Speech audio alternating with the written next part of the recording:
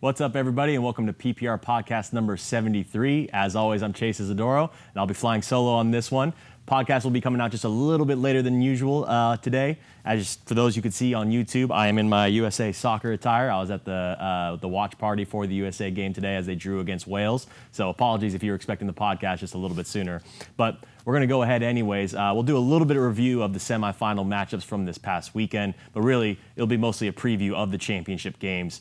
But first off, we need to congratulate some teams that are already walked away with the CIF title. And let's start with D6. Victory Christian win over St. Joseph's, 39-12. They got that win up at Escondido High School. And really a dominating performance from the Knights. Tukey Davis, quarterback, had 4 touchdowns, 2 rushing, 2 passing, and 1 going to Derek Edmond, who had an incredible interception as well. Just an all-out great performance. And, you know, they got all the way to the final last season, and then they were able to go undefeated this season and then win it. Got to show the 8-man guys love. And, they walk away with the CIF title, and all those seniors should feel very proud of themselves. The guys at St. Joseph's, they played a great game as well. But honestly, hats off to Victory Christian. But now we go to the game that everyone was looking forward to watching at Snapdragon. Lincoln with their comeback victory, 28-24 over Carlsbad. Really just an incredible performance by the Hornets. And, hats off to Carlsbad. Nothing to hang your heads about. Obviously, that's a tough way to lose with a fourth quarter comeback. It was 21-6 at one point, and we were sitting here in studio watching it going, okay, it looks like Carlsbad's going to walk away with this. But then a huge play to Makai Gray on a huge touchdown. Obviously, we saw the game-winning touchdown by Corey Thompson-Miller as well.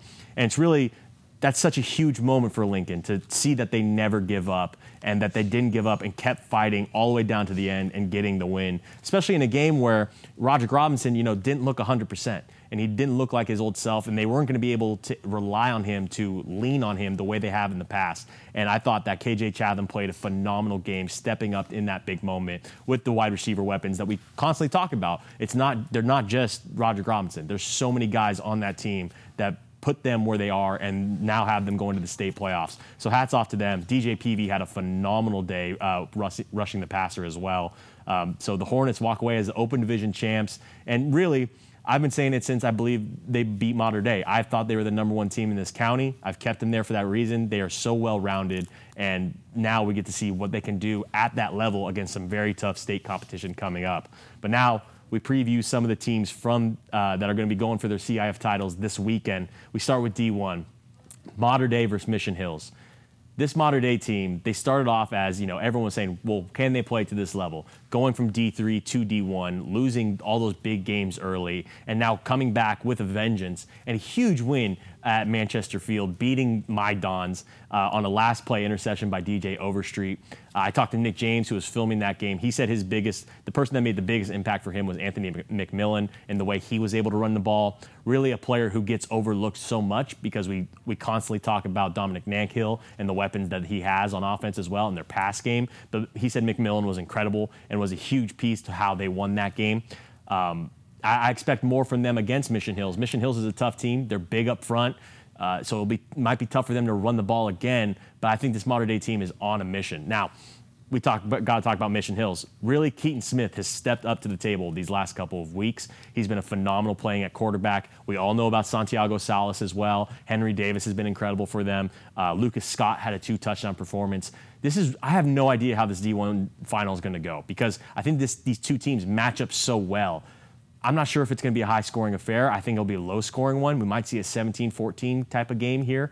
If I had to lean one way, I think I might go Mater Dei. But this Mission Hills team has proven me wrong time and time again. I didn't expect them to get this far. I personally chose Poway to go in over them, not because they were undefeated, but because I thought Poway was the better team overall. And Mission Hills has done everything. They beat a great El Camino team that beat Helix. This Mission Hills team is up for the challenge, and they have all the pieces on offense and defense to walk away as the D1 champions. We will actually be talking more about that in PPR podcast number 74 when Paul and Bert sit down with Coach Hauser. He'll be the guest on the next podcast. So really, that D1 matchup, to me, might be the greatest game on the slate.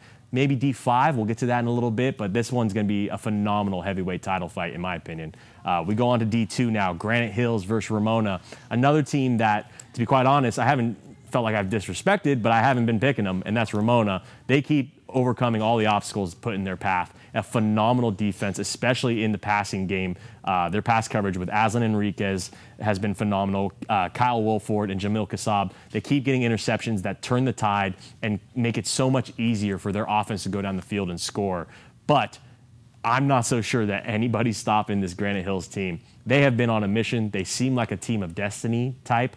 And it's every single week there's a new kid. Every single week there's someone new who are calling their name. They are that deep. They have that many great players. We saw Isaiah Jackson with 2 touchdowns. We know about Parlin Sanders, Nico Tomasello, Joaquin Thomas. They're so good and so well-rounded of a team. I'm not so sure anyone's stopping the Eagles in the way they've been playing. Ramona's got a shot because they keep shutting down a lot of these teams, a lot of these high-scoring teams as well. So, Granite Hills has to be ready. But the way I see it, I probably had the Eagles winning this one as the D2 champions. Then we go to D3, a huge rematch. 2 teams that we've been talking about, the City League. They really stood out as the biggest ones. And we talked about D3. They've been standing out as the biggest ones. That's University City and Point Loma. Last game was 13-7 win for University City. The X factor in that game really was 2 X factors. It was LaDainian Lawrence and Drayden Gardner. And Drayden Gardner has been the X factor these last couple of weeks when it comes to University City. I expect more from him. He has a great play, game-winning touchdown this last final week to beat Bishops in that rematch. This Point Loma team, though, you have to account for their defense. Their defense has been phenomenal. They keep making big plays when it comes to interceptions and turnovers. And then you look at their running game as well. We look at Tuberville, who had a great touchdown run this previous week. I believe 2 touchdown runs as well. And you have to look at Chase Lowry as their big impact player. But they go much deeper than that, especially on the defensive side of the ball. I think it's going to be another low-scoring game, maybe another 13-7 or 13-10 game. I have no idea where it's going to go. Maybe the Pointers get the rematch that they always wanted and they get the revenge. But this UC team, you got to remember, they went to the finals last year and lost to a very good Patrick Henry team. They still have that chip on their shoulder as well. I might be leaning towards UC to getting it done and the Centurions coming out on top, but do not count out the Dogs. Now, we move on to D4. Another huge rematch from last year's semifinal in D5, which was a crazy 29-28 win for Palo Verde over Fallbrook. We now get that game again for the D4 final.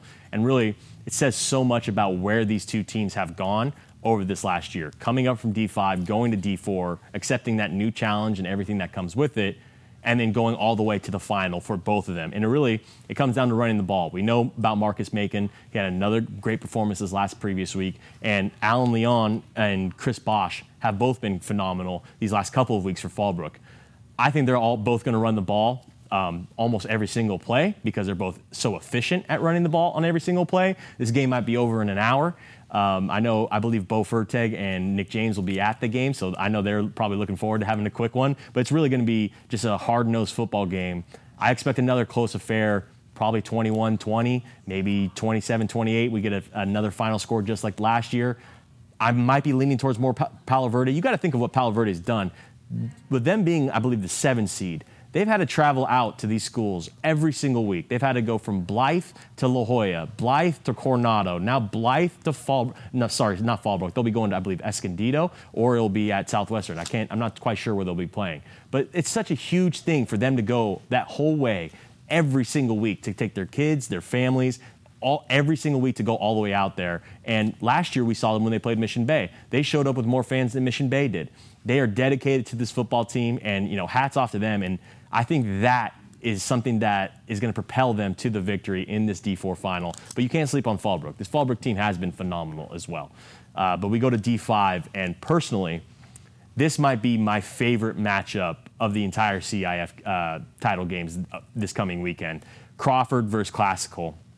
I've been high on this Crawford team this whole season. Everybody knows that. They are phenomenal on both sides of the ball. We talked about Army-Navy's defense and how incredible they are and how hard it is to score in them, and how Mar Vista was able to put up so many points on them was shocking. Well, it's also shocking that Crawford was able to hold Mar Vista to 7 points with 3 interceptions against Alex Wojcik. It's a great offense, and for them to do that really stood out to me, because we always see Crawford, put up big scores, and it might be against teams that probably the matchup's not quite there for them. The matchup's not exactly in the favor to take on a Crawford team. But I thought with them playing Mar Vista, this is going to be a real test to see where Crawford stands. And they lived up to it and more. And I think Crawford really has the edge going into this final. I believe it's kind of like the same thing I was talking about earlier, Team of Destiny, just how it feels with them. I feel like the way they've been going all season, it's going to be hard to stop them. But this Classical team, you can't sleep on them. You know, Life Pollard, Friday Pollard, and Luke Sega have been playing out of their minds these last couple of weeks, especially on their running game, especially Life Pollard. He had a phenomenal game. He was up for top performer this previous week.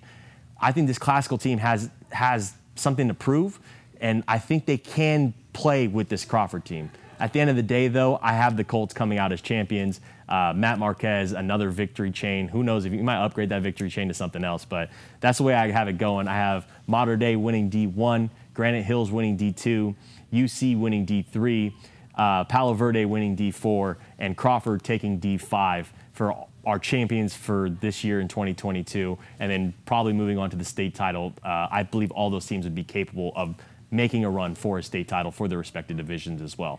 Well, that's going to do it for us here today for PPR podcast number 73. Tune in tomorrow for 74 with Chris Hauser, Mission Hills head coach.